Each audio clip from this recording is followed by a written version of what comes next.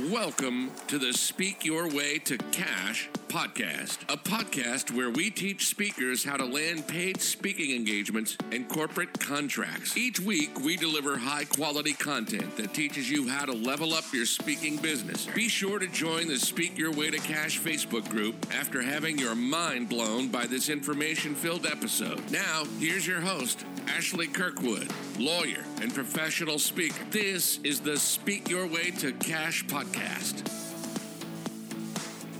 Hey guys, it's Ashley Kirkwood back again with the Speak Your Way to Cash podcast. And I know you guys are wondering, where is the interview series? So we're back this week with Mike Nelson, the superstar education speaker. Mike, welcome to the show. I am so excited to be here. First and foremost, thank you for the invitation and thank you for the opportunity. And let's get into it. Definitely. So Mike, how did your speaking career get started? I'm gonna give you the short version of the long story. Okay. I remember when I was younger, and my mom would always tell me, she would say, as a matter of fact, I was over her house not too long ago. She pulled up like an old video and was like, I was like making faces in front of this camera. We were like on a family trip. And she was like, you always were so talkative. You always were like entertaining and doing something. Now, I didn't know that was going to help me to get here. And I started to notice, like, sometimes when I was in school, sometimes I would get in trouble because I would just talk a lot. And I would get in trouble sometimes, but not knowing that, I have a gift to be able to communicate. And so I think what happened was I stumbled across, this is everybody's story, it kind of stumbled across Eric Thomas. And I was like, wait a minute, this guy in the hat, he kind of brought a hip hop feel to the motivational speaking game. If you're familiar, you know that motivational speaking is mainly dominated by white males. Mm-hmm. And so when I saw him, older white males. And I was like, wait a minute, because, you have like Les Brown, love Les Brown to death. Yeah. Les Brown was like in the suit and I was like, I'm not sure I can get down with that. But when I saw E.T. in the head, I was like, yo, I think I can do that. And so maybe a few years, I went to college and I had a couple of opportunities to be able to speak. You know how they bring visitors on campus. And, they said, Mike, could you do a 15-minute presentation on, life at Valley Forge? That was the name of my college. And I was like, oh, yeah, I could do that. And I would do it. And they would say, yo, we don't know where this came from, but you must keep doing this. So I was like, okay. So I kept doing it. It felt great. I graduated and I kind of was looking for a job and I worked in admissions. So the educational piece fit. And I was like, I like talking to students. I'm able to help them and their parents through this process. And one day I was working at a career and college school and we had orientation every 6 weeks. And so something went wrong and they was like, Mike, you think that you could get up and share a few words? I was like, orientation starts in 10 minutes. They was like, yeah, just go ahead and put something together real quick. So I went on ahead, I did it. And they were like, yo, this was all that. You think that you can do this every new student orientation? And I was like, yeah. So I did it. It felt good. The school ended up closing down. And I said to myself, I really think I need to go ahead and I really think I need to pursue this. So I started volunteering at schools. And then before you know it, phone calls start going around. Principals, no principals. Educators, no educators. Mm-hmm. And here I am. Awesome. So when did you get your first paid speaking engagement? Okay, so I got my first paid speaking engagement 5 years ago. Now, okay, let me back up. I don't want to lie. Technically, it was about a decade ago because for those of you who don't know, I am a man of faith, so I am a preacher. And so I preached I'm 30 years old. I preached my first sermon at 19. And so, they give you what they call in the church love offering, honorarium. So yeah, that would probably be the first time I got paid to speak. But if we go on the flip side, in the education world, the first time I got paid, I was shocked. The guidance counselor pulled out two $20 bills and was like, here you go. And when I lost it, I said, $40? I spoke for like 30 minutes. I was like, wait a minute, Mike. I think from that point I got hooked. I was like, somebody pay you to speak? I was like, So I thought the $40, it blew my mind. I was like, Mike, you have to stick with this. So that was actually the very first time I ever got. That is amazing. The $40 did it. It was like, $40. I got a taste. This is all I need. This is all I said. Well, I thought I was living a life with $40. I was like, I made $40 a day and I only spoke for about 20, 30 minutes. It was amazing. So yeah, that was the first time I got paid to speak. That is awesome. And so when did you decide that you were going to run a formalized speaking business? And how did you set your rate? Because if $40 was the first rate that you received and you were like, yeah, this is dope. How did you start to set your speaking fee and make it a business that can be monetized and sustainable? Yeah. So I think for me, when I first got paid to speak, I didn't know anything 5 years ago. I just was like, ooh, $40. I was like, let's go. So I think for me, I started off and I said, all right, Mike, well, you can't say it's $40. So I was like, Mike, just do 50. $40 seemed a little odd. I was like, just do $50.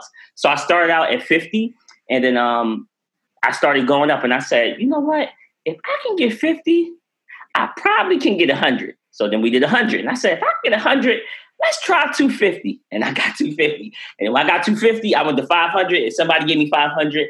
And you would have thought I had a check for $1 million. I was like, I can't believe this. So for me personally, I used to just experiment. I would say, look, somebody gonna give me $500. I would just say, okay, I guess that this is my new rate. So actually how I set my rates now is when I get the highest number, that's my new rate there. I just say, well, hey, this is my new rate now. But you got to factor in as far as if you're traveling, cost, time. But if it's something that's local, I'm like, oh yeah, we need to go ahead and kind of get that. So for speakers out there, if you say, I need to know how to charge my rate, here's a rule of thumb that I've learned from my coach is that you can only charge what you're comfortable saying. Like if you say it out your mouth and you like $300 and it's like, oh, you might not want to charge it because you don't believe it. So when you say it, you have to be confident. So I always tell everybody, I would rather the speakers I train,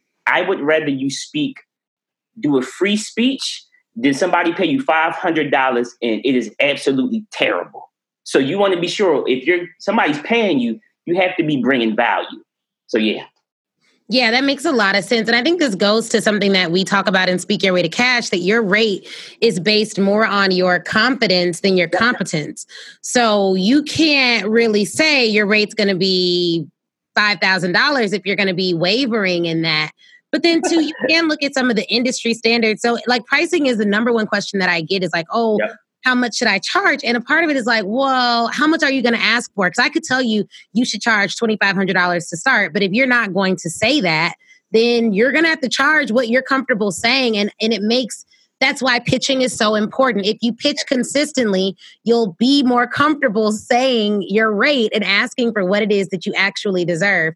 But in the college market, what I found is like junior colleges, their budgets are just lower than four-year universities typically. Yeah. And most of the times high schools are even lower. Elementary schools sometimes can be non-existent or lower. I was just asked to speak at an elementary school. I gave them my rate. They were like, nah. And I was like, well, did you go with another professional speaker? And she was like, we normally just do lunch. So I was like, have a blessed lunch day. And a gift card. You happy. I was like, well, God bless you. That's not going to work for me. But have a good day. Like, that's cool. I mean, like, it is what it is. Say no. Like, sometimes you have to say no. To the point where you're comfortable in saying, all right, if you charge $5,000, and of course you start at the premium, and let's say they say we only got $3,500.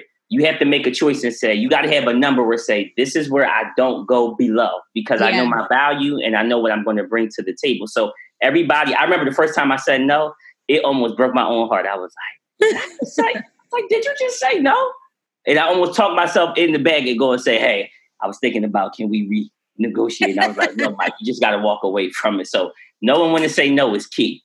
And there's power in saying no, because you have to also know the value of your time. So for me, I also have a law firm and I don't charge like cheap rates there either. So it's kind of like, well, I mean, if I don't go do this engagement, it's not like I'm not going to have anything to do. I think some people are just a little bit unrealistic. If you don't go do that engagement, you could send out additional pitch emails. You could work on your business internally. You could, I mean, especially when I do think you should at least be speaking 2 times a month on the low end. I don't think you should ever have a calendar where you're just not speaking, because as a speaker, you're always learning and getting better. And the value of that is really hard to categorize. So you need to be booked a certain amount of times. My minimum is like 2 a month. I try to do like 40 engagements a year, 35 to 40 a year. I don't try to go over that because I'd never be home.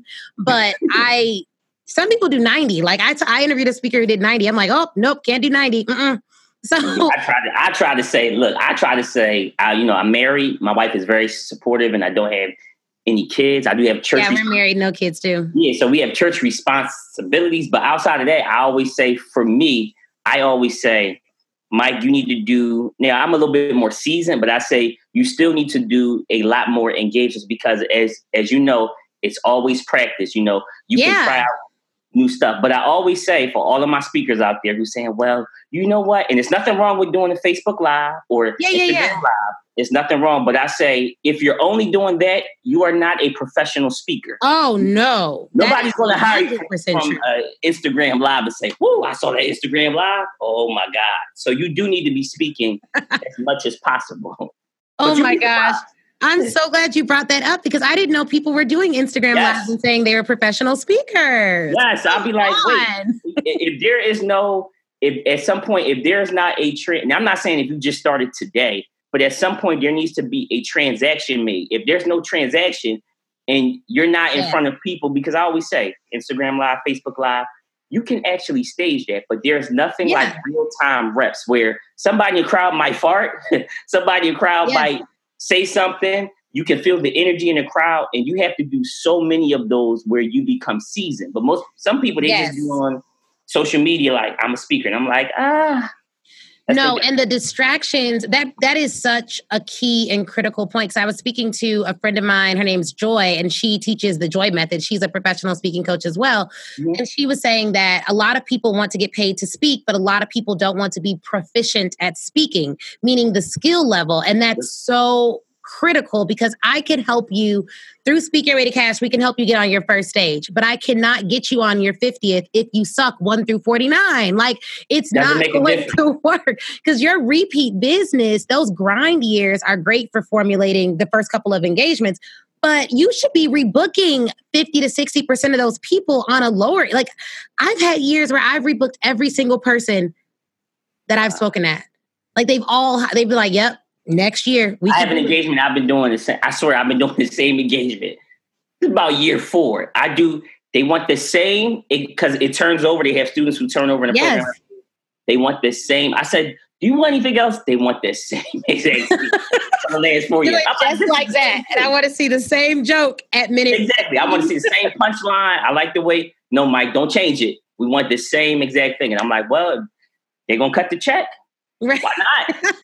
And it is really, really fun, which makes it hard to say no to engagements because it is so much fun. So I do think having a bank because, you know, the value of time, I'm married. I can't justify to my husband, like I'm about to fly halfway across the country to do something. And I'm not coming home with not one check. He'd be like, absolutely not.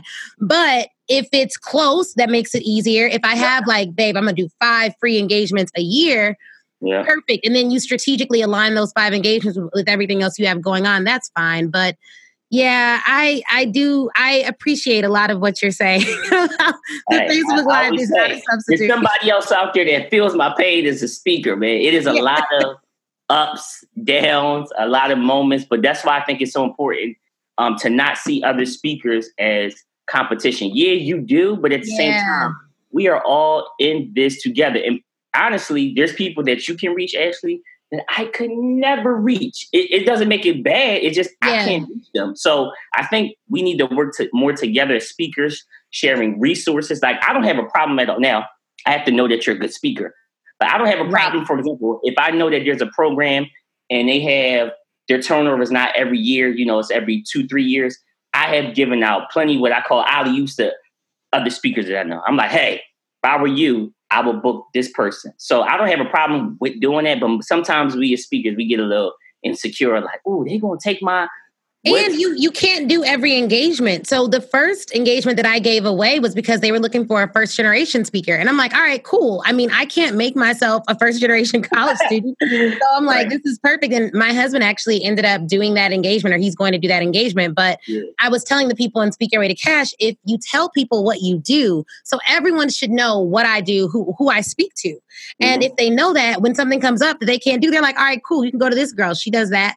That's perfect. She's good. Send them your videos because you do need to know that they're good. But we don't always do that enough And one of the guys I interviewed, he does that a lot. Like he's always referring business to other speakers through the NSA programs and just through his friend circle. And we should do that more. Hey, it's better to give than it is to receive. So, hey, I always say, look, spread the wealth, man. Everybody, you can't do all the engagement. So why not give it to somebody because it makes you look better, to the event organizer, somebody that you know that's good, that you can trust.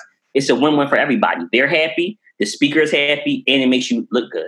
It does. It does make you look good. And it is very, very helpful. So let's talk a little bit about the work, because there's people that are listening and they're like, all right, well, what do I need to do to get on Mike's level? How can I speak at all these different schools? How many schools are you speaking at a year? I think I did it last year. I think we did 38, but those are just school-based I did a few colleges, high schools, middle schools, but that's just schools. Like there's other programs, educational programs as well. But I'm trying to even up that more this year. I want to hit about 60. Ooh, you want to be gone. Oh yeah, I want to be local, but where I live at in Philly, which I just assume that every place is like this, but literally where I live at, in about 5 to 6 hours, this is driving, you can get to Boston, New York, New Jersey, Delaware, DC, Virginia, and Maryland in about 5 to 6 hours. So I'm far, but I'm not that far. Yeah, you live in a good area. And New York, they have budgets. Like the East Coast kind of knows what's up. So I think that's okay. So that does help. That makes it a little bit better, because I'm in Illinois, and I was just telling the people that I work with, like I've been booked all over the country. I've never been paid to speak in Illinois. No? Yes. Yes. And I think without honor. I know. It's so true. Like Northwestern. I mean, wait, that's not true. Shout out to UIC. UIC did pay me to speak. But for the most part, I am booked 80, like most of my engagements are out of state. Like there's very few that are in my hometown.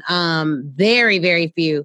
Even my alma mater, Northwestern. So no shade to them, but they are not coming out of pocket. So it's kind of unfortunate, but it's also like because of that, you have to kind of consider how much you can travel. So to get those engagements, what did you do? What's that process like? So that's the number one thing that I think people could take benefit from, is seeing your work. What's your process look like for pitching? How do you have all that set up?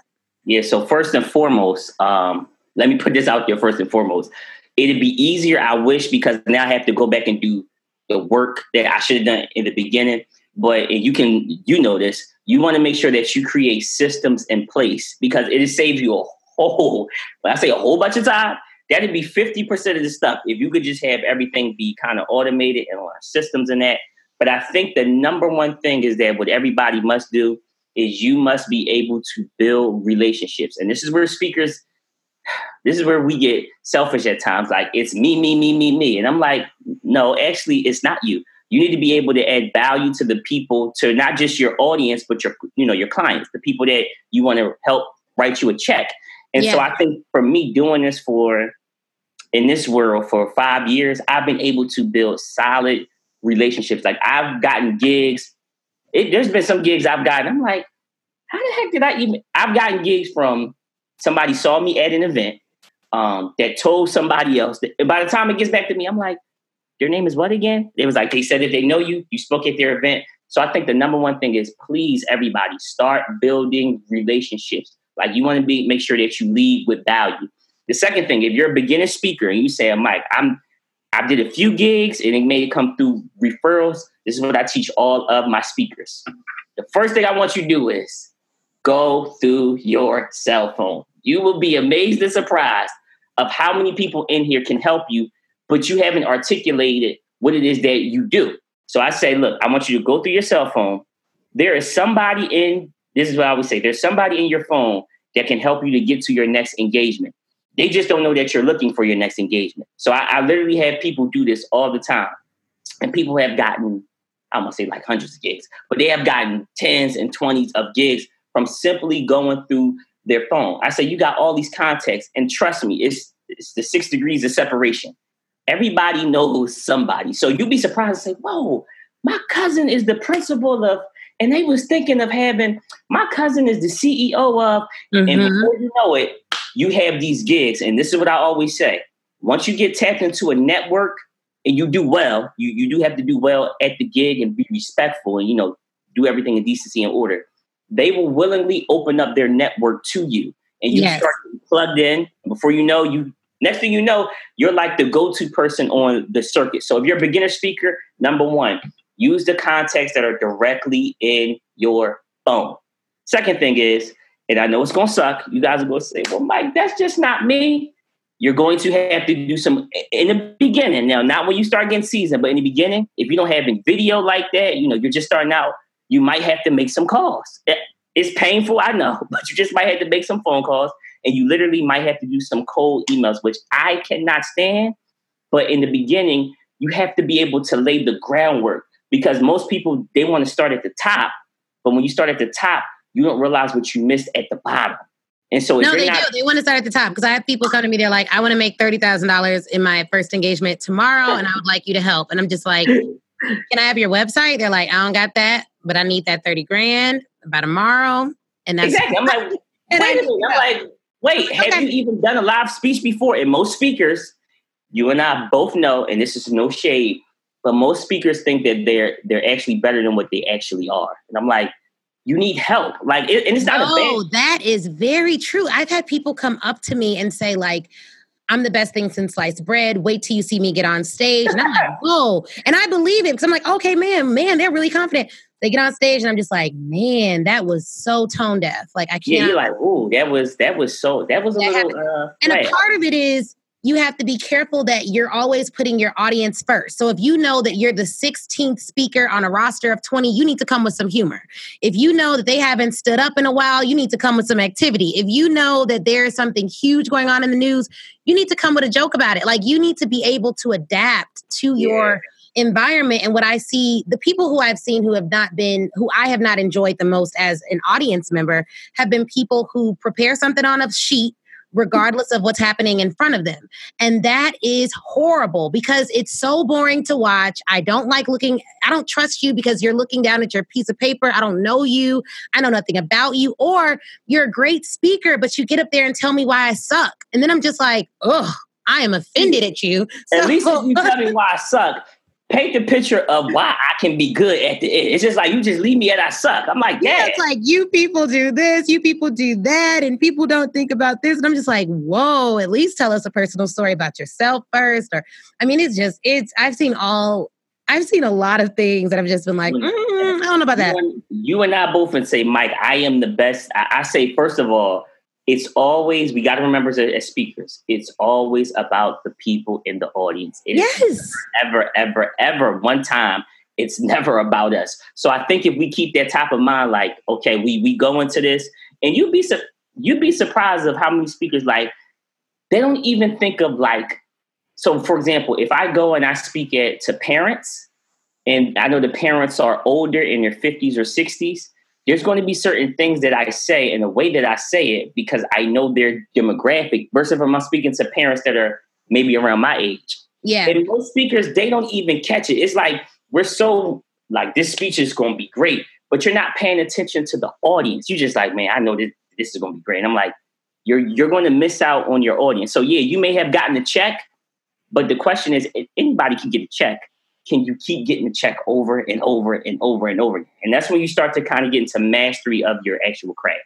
And I think a lot of it is, one of the questions I was asked in the Speak Your Way to Cash Facebook group was, what do you do after you sign a client? And there was someone that commented and was like, oh, the school should tell you what you should do. And I'm like, oh, no. You need your own process, because you are, as a speaker, people think of themselves as a speaker. I like to think of myself as a speaker who owns a speaking business, meaning that when I sign on a client, I have an onboarding process for them. So I have questions that I need to ask them. I have a pre-event call we need to have, and I ask them about their audience. Like, what do you want them to walk away from this? And what resources do you have for them after I leave that I can weave into the presentation? Because it's not, you don't want to just go speak and then you don't give them anything they can do afterwards to continue to advance. And if you're speaking at a school, a great thing for you to do as a speaker is to figure out, what resources does the school have that you can weave into your speech as a resource, so students can go back to their counselor and get the stuff they need when you leave?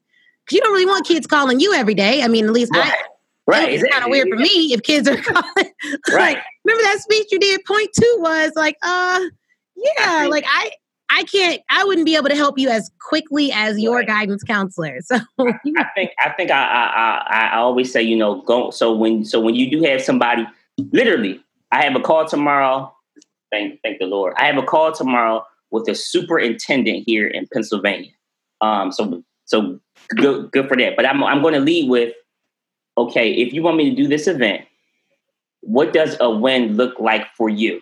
I'm always putting the expectation, say, tell me exactly what it is that you need, because you might get off the call and don't be so excited that somebody is reaching out to you that you forget to do business. So I always say, and I've learned this, is I am not a speaker. I'm a businessman who just happens to speak. We have to get back to doing business first, because if you just say I'm just a speaker, you limit yourself. And most of the times, especially when we get that first check, it's like, woo! It's like, It's like you need to take a part of that, amazing. Reinvest that, and you want to be able to think of yourself as a business person who just so happens to actually speak. So I always say, I like that. What would this look like for you as a win? Tell me about now I might know about the demographic of students because I typically deal with the same kind of schools, but I never assume. You never, ever, ever assume. I still, even though I know the answer for a fact, I still ask, because even in that, they'll give me a little piece that is special to them. It may not be to everybody else, but it's special to them, and say, hey, I want to be able to actually do this. So you want to have a series of questions that you ask them, because again, you want to make sure, yes, while they sign you on, they're going to give you a check. You want to make sure that they'll refer you, or you want to make sure that it may lead to, again, maybe they don't have something that you had. You have a product, something that you have that they can use later on down the line. So you want to be able to work your way into either coming back or an actual contract. And you got to do that from start to finish. I have known plenty of event organizers who say, your last speaker we had, they were good, but they just were hard to work with. I'm like, wait, they don't follow up with emails. Literally, I have gotten some gigs because I was the first person to follow up. Where they was like, Mike, your follow-up game is superb. You send me an email, I can do everything from my phone, the contract, everything from my phone, in the touch of a few buttons. Woo! I always say, speed kills. And sometimes we just be so lackadaisical, like, oh, well, I'll get back to them in 3 days. All the speakers I train, I say, 3 days? I said, no. When you come from an event and you get somebody's information, literally, I'm sending you an email when I'm walking back to the parking lot. I'm sending you an email. I don't play, because I don't know who else you talk to, and I'd rather be in your face versus somebody else. And that just goes to the work behind the words. So you really have to be able to follow up. And I like something that you said that I don't want anyone to miss. You have to have a process of what you're going to say when you get on the phone. Yep. You do not get on the phone with a potential client. Talk about yourself first. What clients will do is they'll get on the phone like, okay, tell me about your services. I always flip it. You know what? I would love to do that. But first, I want to make sure I know everything about how I can be an asset to you. How long have you been at the school? Mm-hmm. That helps, because if they've been at another school, that means not only do they know what goes on at this school, they know what goes on at the other school. What other committees are you on? Sometimes people will be hiring for one event, but then you find out they're on the commencement committee, the multicultural committee, the diversity committee. There was one woman I spoke to. By the end of our call, we had 4 different engagements mapped out that I could speak at. You just have to ask sometimes. Literally, it's as easy as you just opening up your mouth and asking. So, for example, me and the superintendent, we had spoken. He says, I'm having this event at my school on the 25th. And he was like, now, the school is about 2 hours away from where it is that I am. Then I have to travel back down to Baltimore in 2 days. So my whole entire thing is, when I go and speak, I'm trying to max out. So if I'm going to be in a place for a day or 2 days, I'm trying to max out and say, what can I possibly do? Literally, he sent me an email back, and I said, hey, I'm so happy that, this is the event is going to be going on. We have a phone call tomorrow. Is there anything else, any other places, schools in your district that I might be able to assist? And he says, you know what? On the 24th, I actually might be able to use you. How about we have a phone call for tomorrow? Sometimes we get just so excited, like one opportunity. I'm like, no. You need to be able to ask the right questions to be able to open up that door for you. Because again, you can literally stay in a district, a contract, and that can feed you for a whole year. But you just got to be able to know how to ask the right questions that's going to be able to help them first, and it's going to be able to help you on the back end.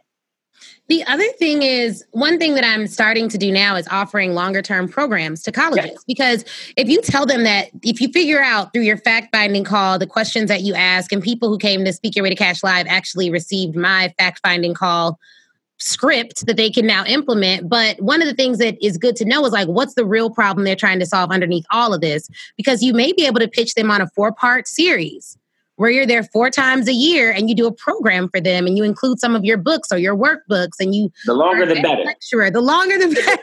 The longer the better. 4-part, 10-part, however you want to work it out. But that's a really, really good point. So you mentioned that you're speaking to the superintendent and you've also mentioned that you've talked to principals before. One of the things that people have said is difficult with high schools and elementary schools is who do you pitch? Do you pitch the principal? Do you pitch the guidance counselor? Are you pitching the superintendent of the district? Who do you typically pitch when you're going in cold and looking to get with a new client? Literally, this is the painful part about schools and the education market. Literally at a high school, this is from my experience. The person who, so sometimes it's even different from the person who is cutting the check and the person who hires the speaker. Sometimes they're 2 completely different people. Literally, in schools, it could be the student activities coordinator. It could be the principal. It could be the guidance counselor. I've literally had, I've never seen this before, but the person who was the secretary actually got to pick the actual speakers. So you just need to find out, for example, if your thing is school assemblies, I don't know. You need to find out very, very early on, because instead of you leading with pitching, always say, if you're going to be sending out an email, you do not send the initial email out to pitch. You want to find out who is the person that you need to pitch to, because you're doing all this pitching, but it's going to the wrong person. So it's not going to make a difference in the first place. So you want to send the email out to initially get a response. If you get a response, I'm like, oh, you typically good. But it could be a number of those people. So I'll just call and say, hey, my name is Mike Nelson. I was curious, does the school have, assemblies throughout the school year? Now, if they say no, or do you guys invite speakers in? If they say no, the conversation stops. I don't need to try to convince you to do something that you don't do. Yeah. Most speakers, you're trying to convince somebody to do something. They're trying to sell on too many things. It don't even make sense to try to pitch them on it. So if they say, yes, we actually do. I'll say, great. Could you point me to the person of who would be over that? And I'll say, yeah, it is John Daly.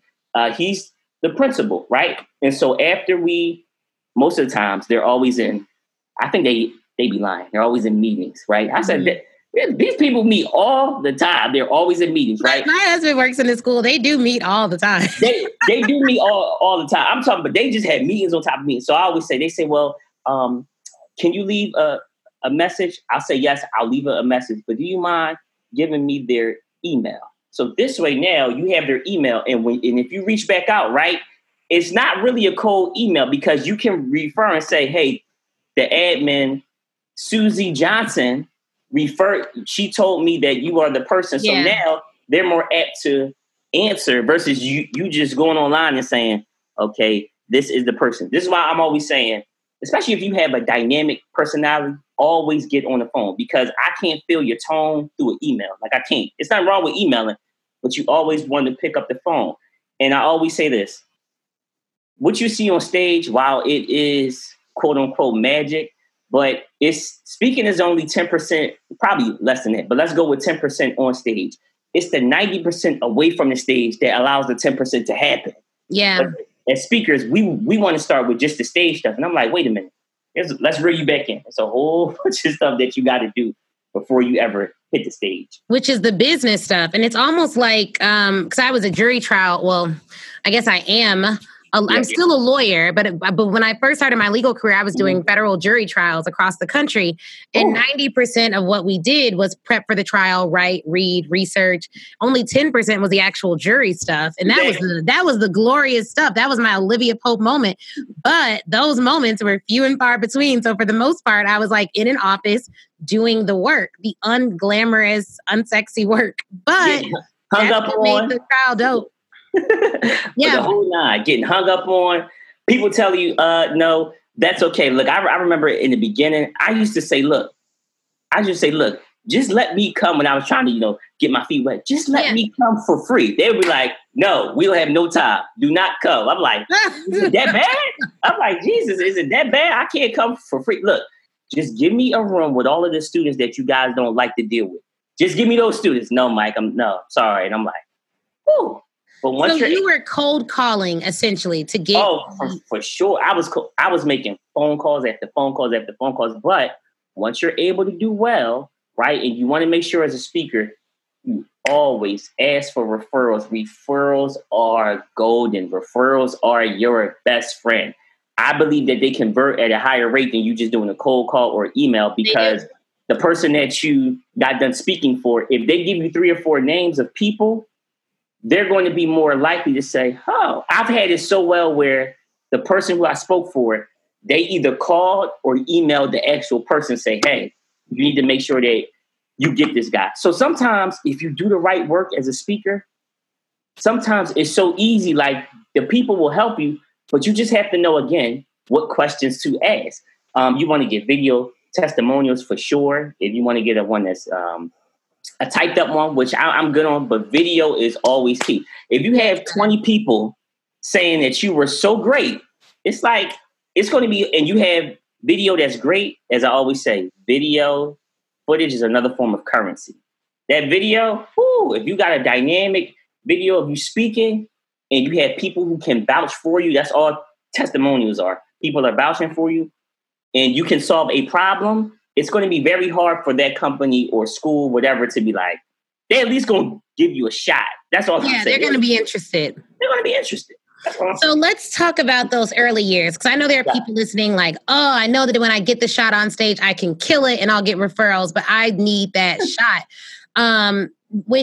So they're at home, they're listening to this and they're like, all right, tomorrow I'm going to hit the phones.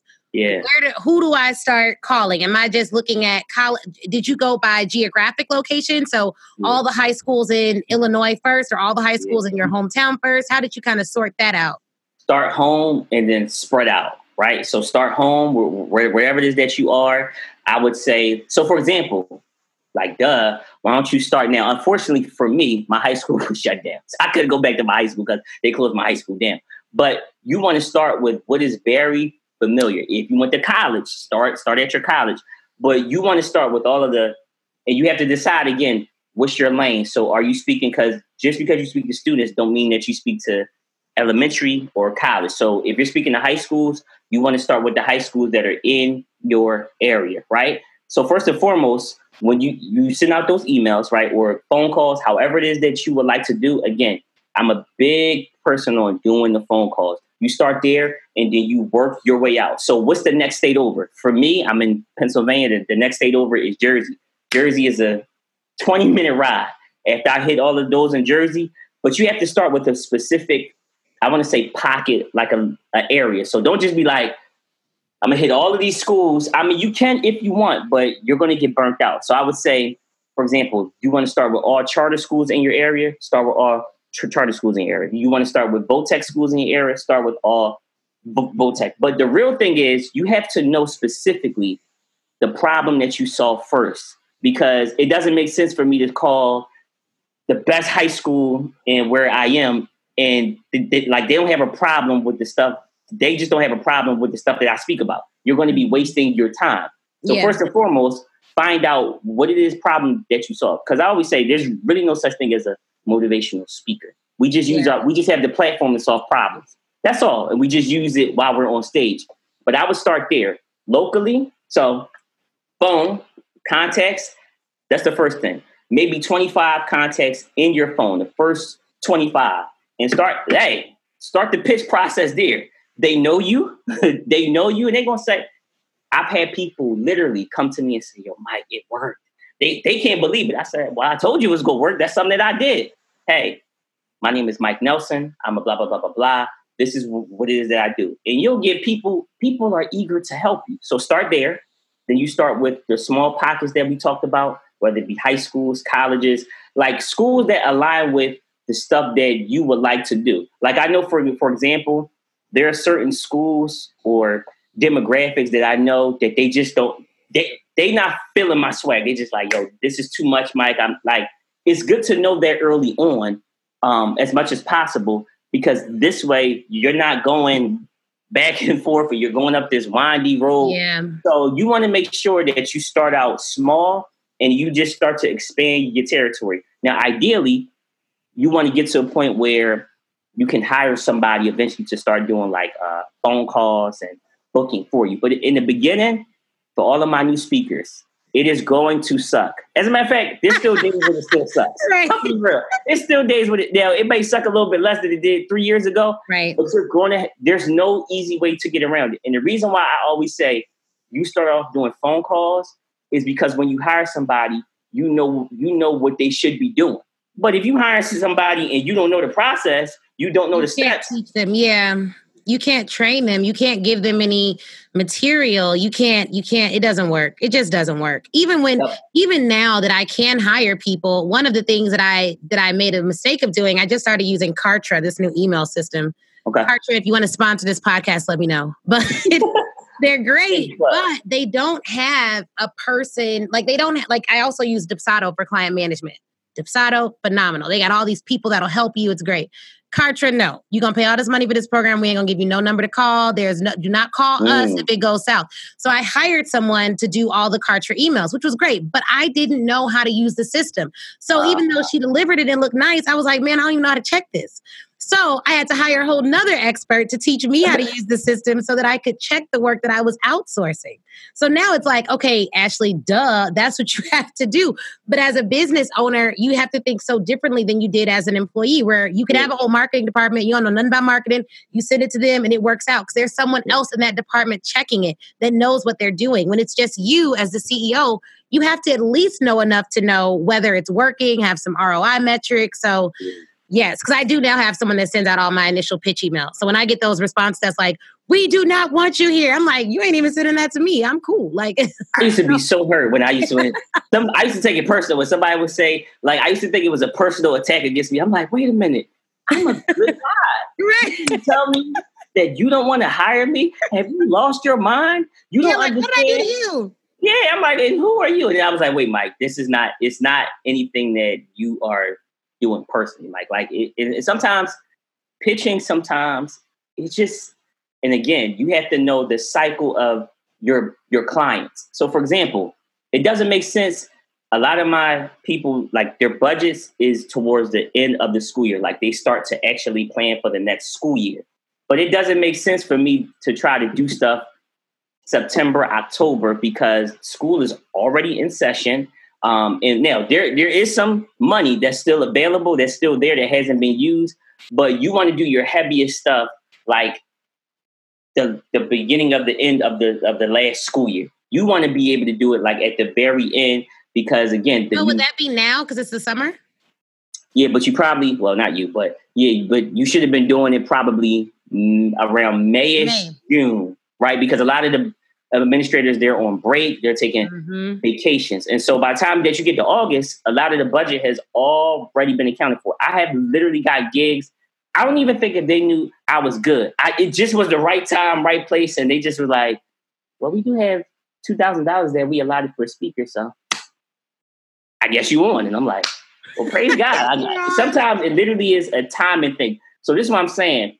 After you're in it for a while, you start to know the cycles of your clients. Like you start to pick up on that stuff. But in the beginning, it's just a lot of work that is going to absolutely suck. But once you realize, like, I'm doing this because I want to be able to make an impact. I'm doing it over a long period of time. So eventually I'll be able to influence my audience. And the third thing is the income. But I always say this, and I've learned this. Money is the very last thing to come. Like, you do not lead with money. Like, whoo, I I want to be a speaker so I can get paid. Nothing wrong with that. You should be getting paid. But if you're leading with that, you're going to be disappointed. You just are. Yeah, you are, because it's just too much work. There's so much easier. There's easier ways to get paid. At least in the beginning, it's so much work that I think it weeds out people that aren't interested in using their voice, because it's such a heavy lift in the beginning, and it takes time. And I love when there was a speaker I interviewed, and I think he said his first year he made $10,000. Praise God. That was his first. My first year. Yeah, that was his first year. So he was like, my first year. So it took him, I think, is maybe fourth or fifth year, he started getting into the 6-figure mark, but it took so much time. And I tell people, like, you really do need to chill out. Like, it's going to take time. It's just going to take time and effort. So you said that there's no real way to tell which person you should be pitching. What about buying lists? Because they have a lot of people who sell lists of high schools. You can, but again, I think that you should buy a list after you've done the groundwork first. Yeah. So I think there's nothing wrong with buying a list.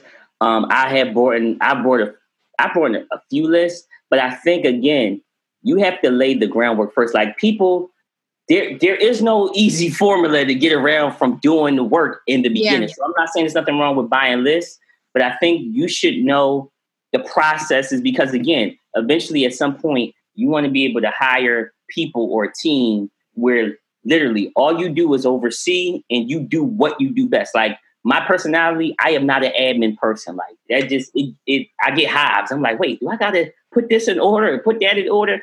But you do it in the beginning so you can know how to hire. So there's nothing wrong with buying lists. But again, you need to lay the groundwork. And as you know, speaking literally is a momentum game. It's almost like you riding your bike up a hill. It takes so long. So many hours. Your legs are tired. You're thirsty. But the minute that you get to the bottom, you don't even have to pedal. So everybody is going up the top. Like, trust me, it's a real top at some point. You're going to get there, but you're not going to get there if you just always complain. I get to the point now, I don't have tolerance for it. I just say, look, I told you in the beginning it was going to suck. Like, I know that you say, I want to speak and make all this money and talk to all these people, but this is the part that you wasn't listening to. I told you. I know. We try to tell people.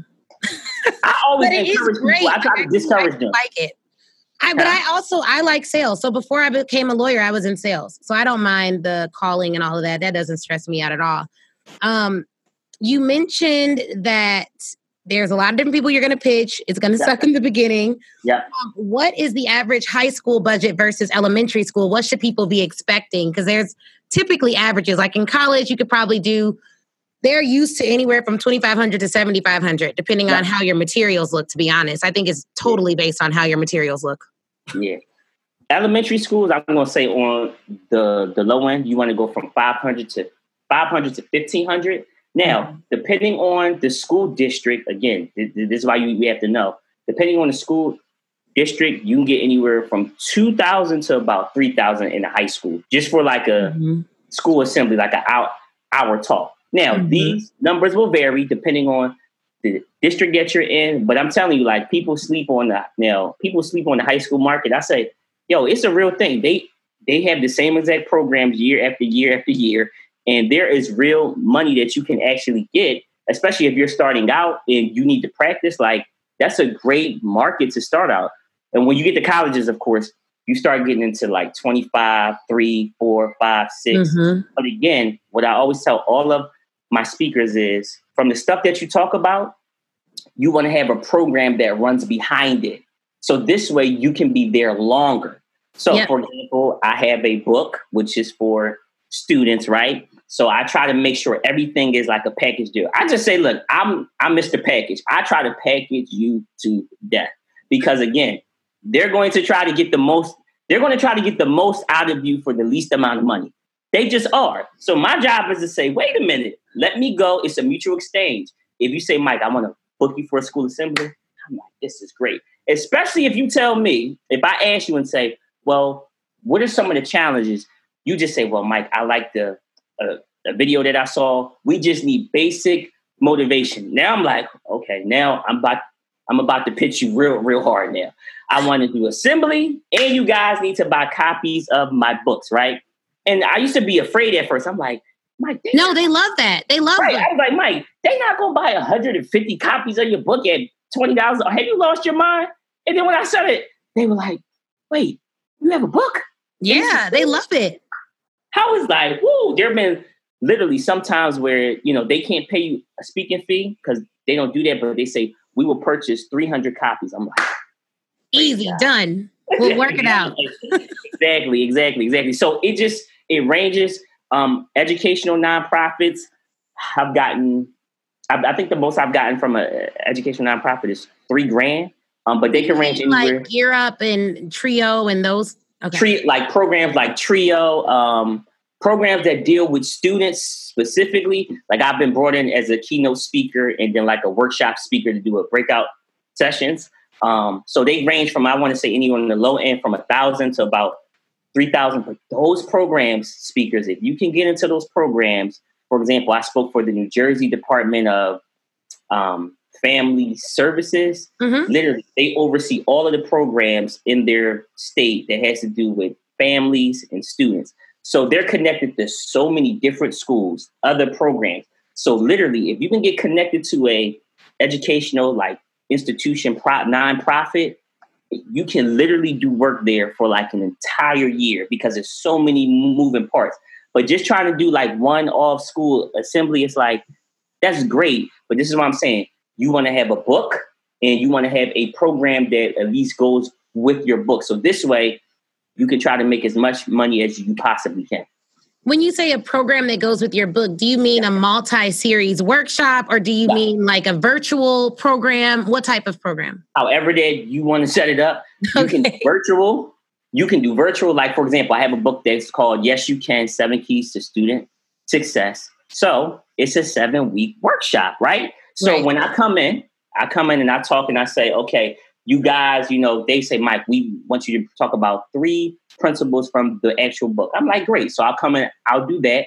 They buy the book and then I come back. And this is what blows my mind all the time. I say, wait, so you guys are going to pay me to come back to teach stuff that's out the book? I was like, y'all can do this your own self. But they was like, no, Mike, we want to make sure that you do it since you're the author. I'm like, if y'all going to cut the check. I said, I will be there. And how do you price out for something like that? Because I know with people in programming, the pricing varies greatly. We had a woman on, Dr. Jenna, who's awesome. She said she did $50,000 for like 7 15-minute speeches, but she was in the corporate world. Oh, yeah, the corporate world is way different. But yeah, the corporate world is way different. So how do you price out for an educational program that's like a 7-week workshop that goes with your book? Again, a lot of this, schools is the only place. I think corporate you kind of have, but like we're in this ballpark range. But literally, it just depends on the district and what funds they have available. So I've done programs where it's been $3,500, $5,000, $2,000. It just depends on what kind of budget do they have. But what you want to do is you want to be on the front end of it. You want to go in and create the program already that fits their needs. And this is what I always say. You put the price on there and then you let them tell you, it's too high. Sometimes we talk ourselves out of money. I've done it. I agree. I've done it before where you'll say a price and they respond too quick and say, oh, yeah, good. That's great. Yeah, that's a problem. Wait a minute. To reconsider. They're like, I probably could have doubled that and it gave them some pushback, but I could have made it. So listen, create the program. And when you create the program, especially in the educational world, after you do the program, you need data that says that it actually works because the data is the key. Because when you have data, you become what I like to say, almost like a superstar to say, hey, this program actually works. Our students had this kind of turnaround, whether it was them not getting suspended anymore, it was less fights. So once you're able to attach that data to it and say this program works and you've done it at 2 and 3 schools, the floodgates will open up. So I want to say when you put your price on a program, that really depends on however it is that you feel comfortable with. For example, 7-week program is some people I know, they do a 7-week program. They've gotten $10,000, but that's because that's what the district had.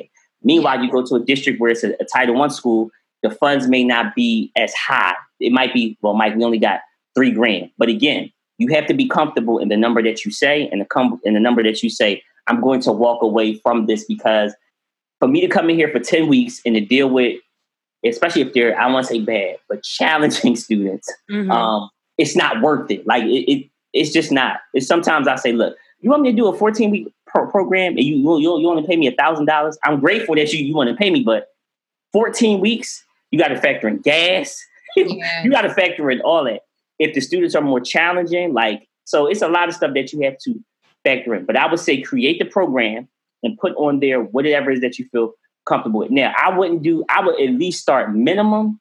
I would start at probably at least $1,000, because anything less, it kind of comes off as cheap. If it's like, I'm going to do a 6-week program, it's going to be $300.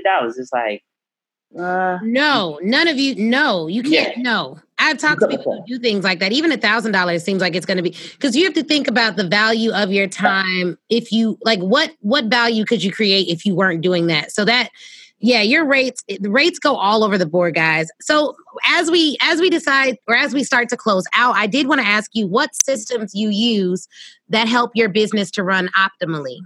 So again, I started backwards. So I just started, I didn't just start, but there is a CRM. It is called Insightly. So I do not claim to be the guru at systems, right? And I have been blessed because I have a lot of relationships. But I just had a meeting with a guy, and he said, look, Mike, all the stuff that you're doing is great. But he said, with systems, if you have more systems in place, you can literally probably double your income. So he's walking me through. He's walking me through now. Look, Mike, we're going to make sure that we get you this. Now, I do have a email list of, principals and people that I have contacted. So I'll contact them. And send them like content and articles and stuff like that. But he said, look, he started naming all of these again.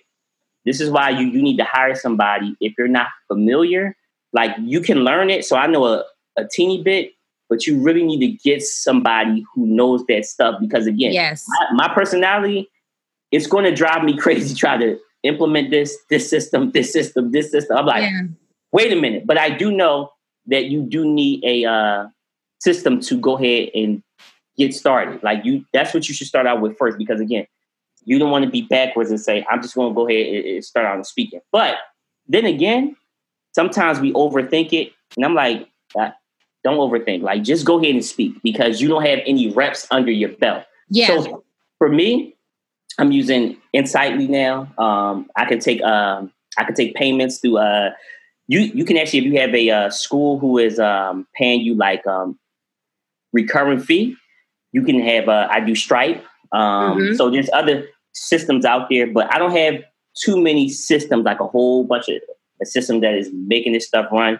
A lot of stuff I'm still doing on my own, but I'm working with somebody that's going to be able to help me.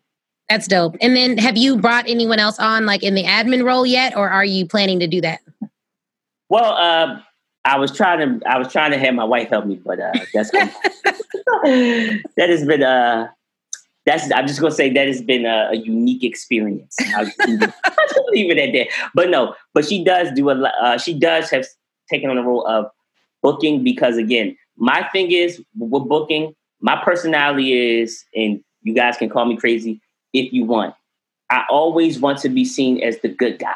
And when you have to go back and you have to keep negotiating and do all this, and my wife, her personality is, she's very dominant person, like very strong personality. So she doesn't have a problem with saying, look, I'm sorry that Mike cannot do it, fortunately.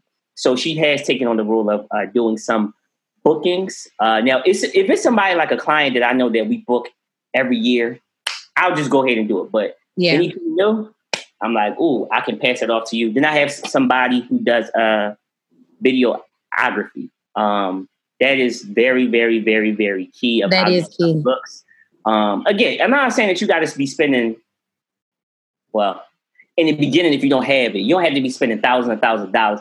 But as long as it's very, it's sharp quality, again, your footage is going to be able to literally open up. I have gotten gigs, thousands of dollars from free footage. So you want to make sure systems is great.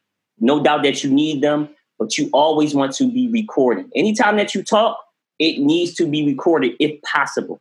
I say, look, when I get into an argument with my wife, I say, man, I'm lucky I can't have on a recorder. I said, but I can't go ahead and do that. But I always you always want to have a camera on you, and you always want to have some type of microphone, because it literally, guys, it is going to help you. It speaks for you. You don't have to do a lot of selling and pitching. If you got all these testimonials, you got all of these places where you've spoken at in gigs, you don't have to pitch as hard because the work is there. But most of the times we don't have the work, so you have to pitch hard, but you still should pitch hard. Yeah, no, this is dope. This was such a good interview. I am super excited about it because we have not interviewed anyone else that speaks to elementary schools and high schools. This is great information for you all who are interested in doing more in the education market. So, Mike, where can we find you? Where can we connect with you? Where are you at on the internet? Yeah, so I am at MikeNelsonSpeaks.com. I am on Instagram at Mike the Motivator, all common spelling, all one word. I'm on Facebook as Mike Nelson, but it is literally 50,000 Mike Nelsons on Facebook. So you might be scrolling for a while. I'm on Twitter at MNelsonSpeaks. I'm on LinkedIn also as Mike Nelson. So feel free to shoot me a message, a DM, if I can help you guys in any way. You just say, hey, Mike, I'm struggling with this. I'm trying to get into this school. I will be more than happy to help. Awesome. Well, thank you so much again. Thank you for joining Speak Your Way to Cash.